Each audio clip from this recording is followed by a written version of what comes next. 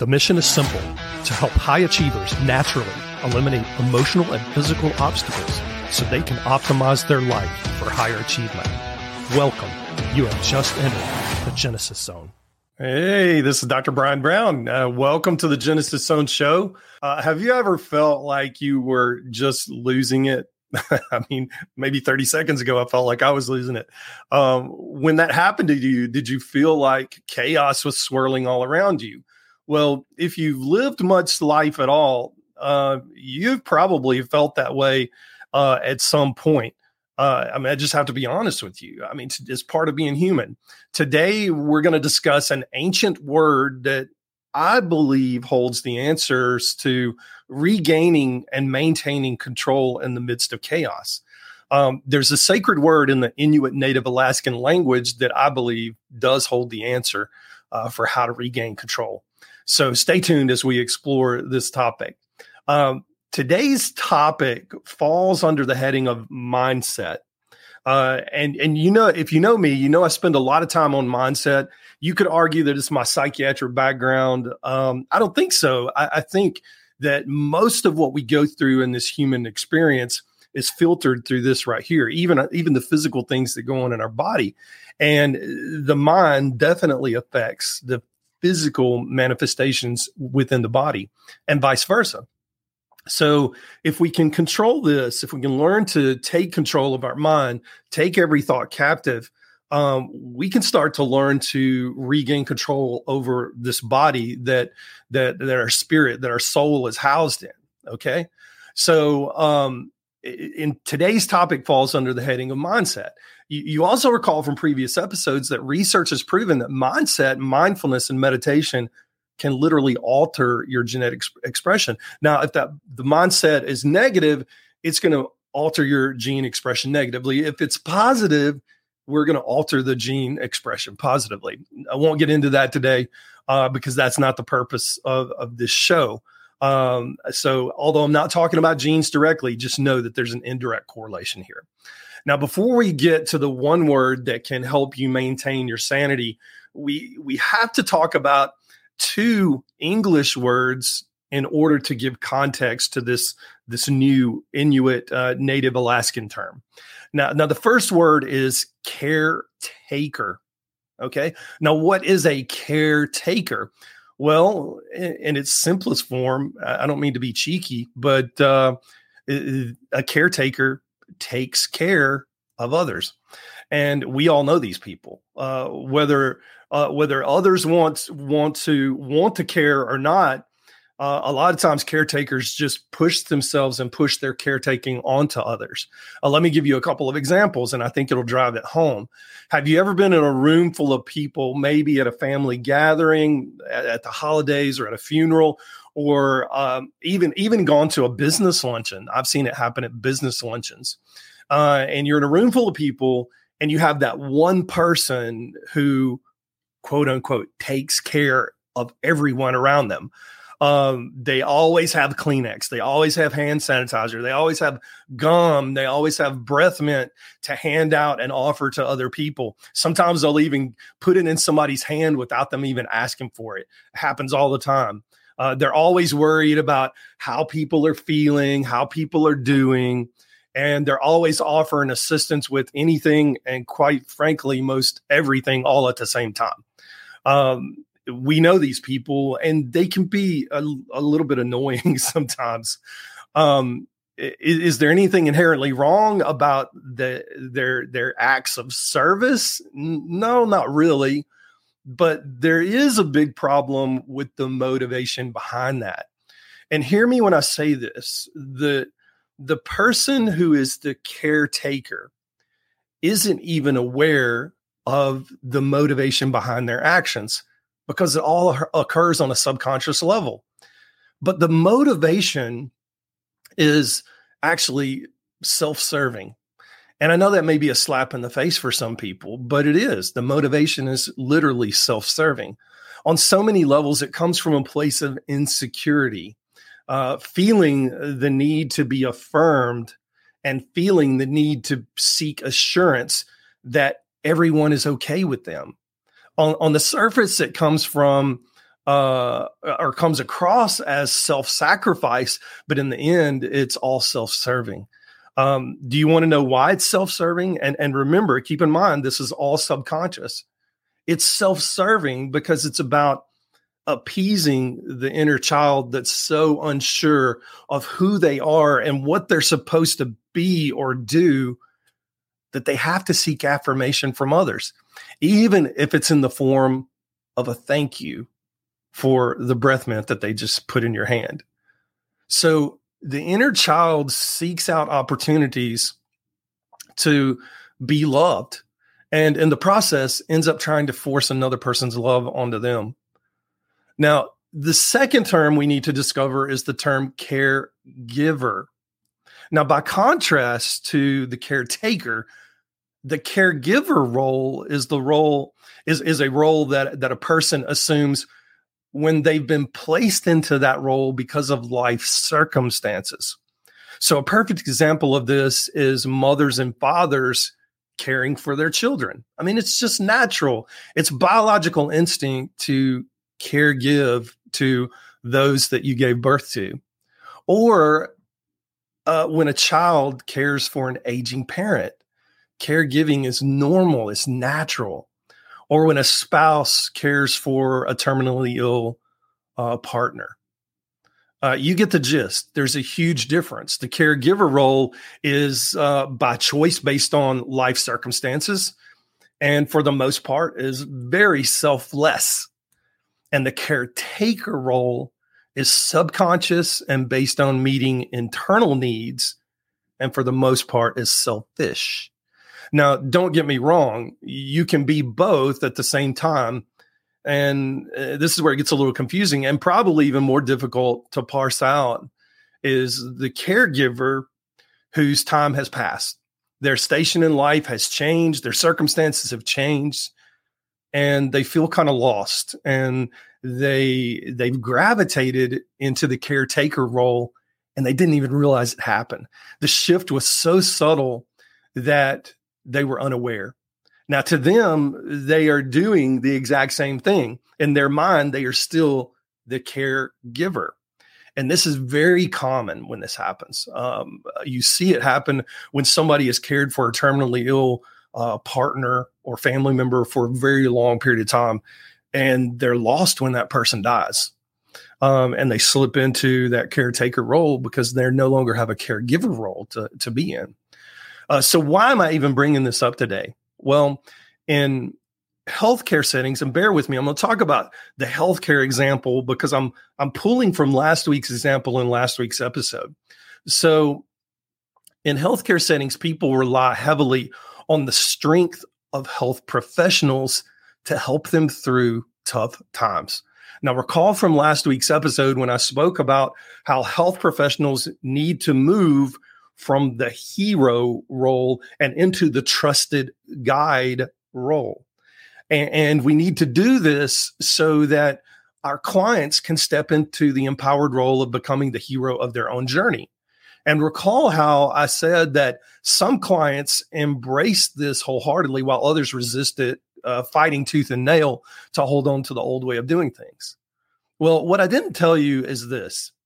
Those who resist stepping into the hero role do so for one main reason.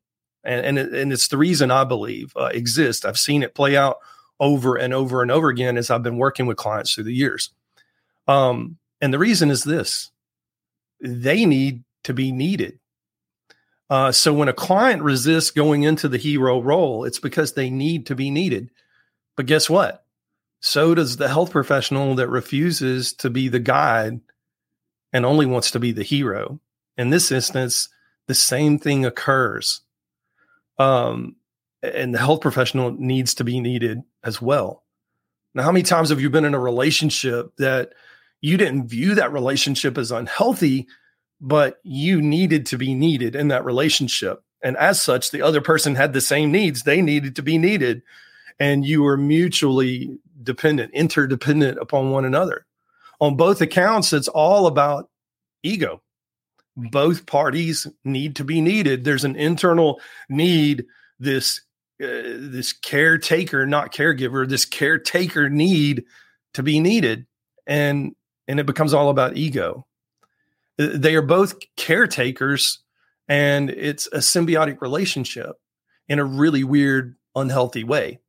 The client is the caretaker of the health professional because the client needs to take care of the health professional by remaining in a dependent role and keeping the health professional on a pedestal in many cases, and also kind of venerating them to a demigod status of sorts.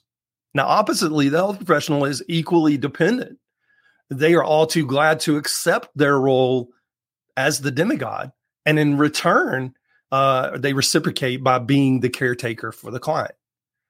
In mental health terms, it's a nasty codependent relationship, and it's really unhealthy. And dare I say, it's even kind of gross. I know that's kind of an immature term to use, but it is. It's gross. And I don't know any better way to say it.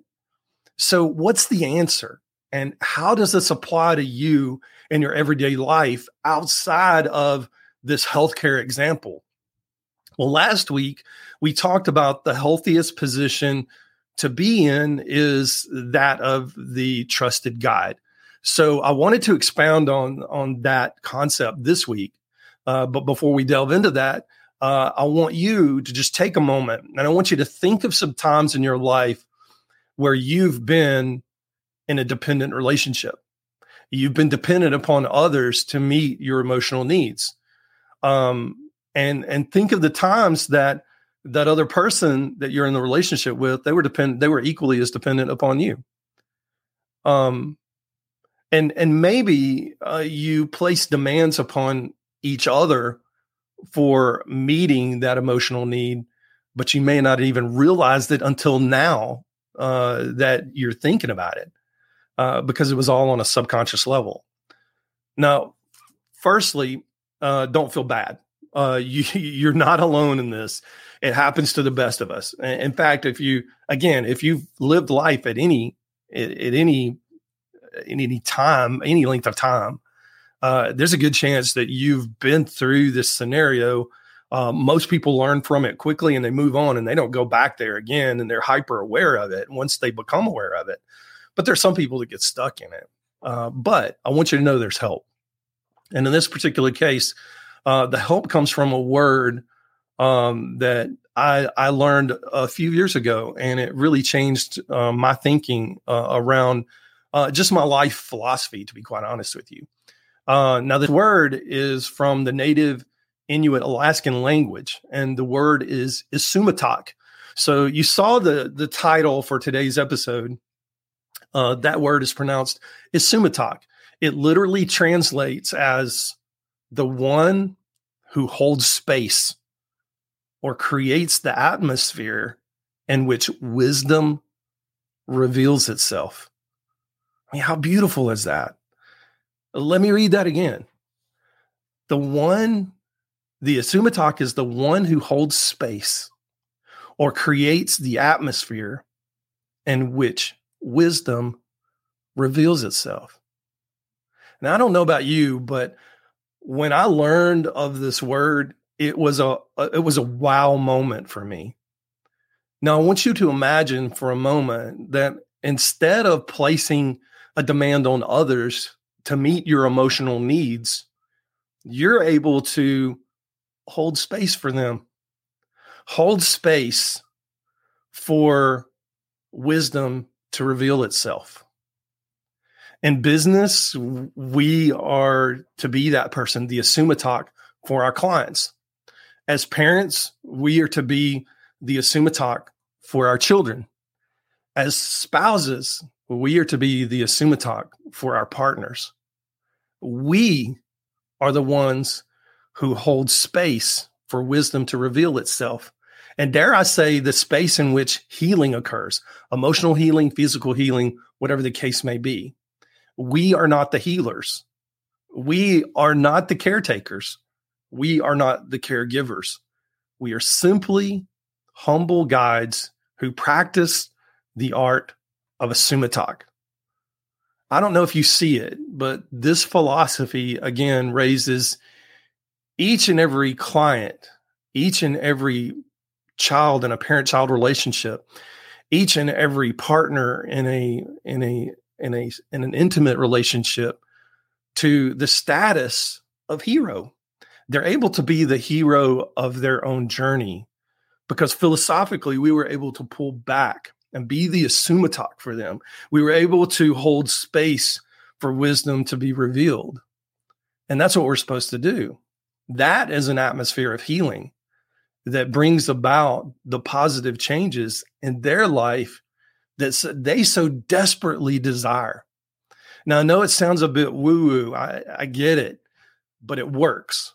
And in the end, it empowers others to find their voice and experience the healing that they deserve to have. But hey, you don't have to be a health professional to be an ISUMATAQ. I don't want to make this seem that way at all. Anyone can hold space for another human being in which wisdom reveals itself.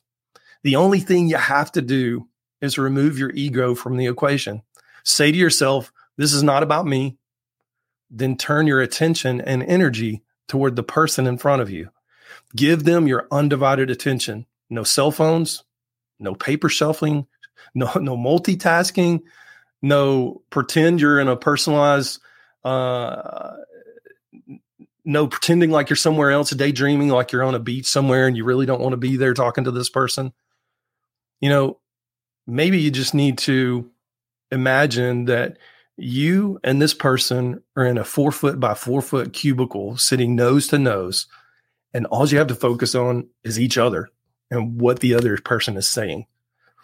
You're going to think I'm crazy, but if you want to see a master at work on the philosophy of ISUMATAQ, and to my knowledge, this person had never even heard the word ISUMATAQ. They weren't aware that there was a pre-existing 1,000-year-old philosophy around this word. But this person was a master at ISUMATAQ. I want you to watch the movie about Mr. Rogers. It's the movie where Tom Hanks plays Fred Rogers, and the title of it is A Beautiful Day in the Neighborhood. Now, hands down, anyone who met Fred Rogers said that when you were in his space, no one else existed. He gave you his full and undivided attention. He actually held space in which wisdom was revealed. So that's your homework. I want you to start exploring what it is to be the ISUMATAQ for the people around you. And you can do this by simply watching a movie about Mr. Rogers, A Beautiful Day in the Neighborhood. That's all your homework. I don't even have a call to action for you this week because I felt like at the end of this preparation, I was like, how can I offer a call to action here other than go watch that movie? Start becoming aware of you being the ISUMATAQ yourself. I don't want to make this, again, it's not about me. It's not about doing something for me. It's not about subscribing to anything. It's about you, because this is really critically important. Think about it. If we have more people that have an ISUMATAQ mindset walking around on this planet's going to be a lot better place. So that's your call to action. Go watch A Beautiful Day in the Neighborhood, the story about Fred Rogers. It will literally change your life. And I want some feedback on that. I really do. If you're listening on Facebook, drop me a note, DM me, put it under this video. It doesn't matter. I want to hear your feedback about your experience watching that. If you've already watched it and you know what I'm talking about, maybe go back and watch it with a new set of eyes, thinking ISUMATAQ, thinking Fred Rogers is the ISUMATAQ. I can be the ISUMATAQ. I can do that too. Tune in next Thursday at noon Eastern Standard Time for our next In the Zone segment, where I'll be sharing the latest research and my insights about that research as it relates to just becoming an optimized human being, optimizing your genetics, optimizing your physical health, optimizing your emotional health. Because this journey that we're on, it deserves to be optimized. It deserves to be lived to the fullest. Most informed, most trusted, and most grateful that you spent your time with us today. Until next time, stay in the zone. I'm Dr. Brian Brown.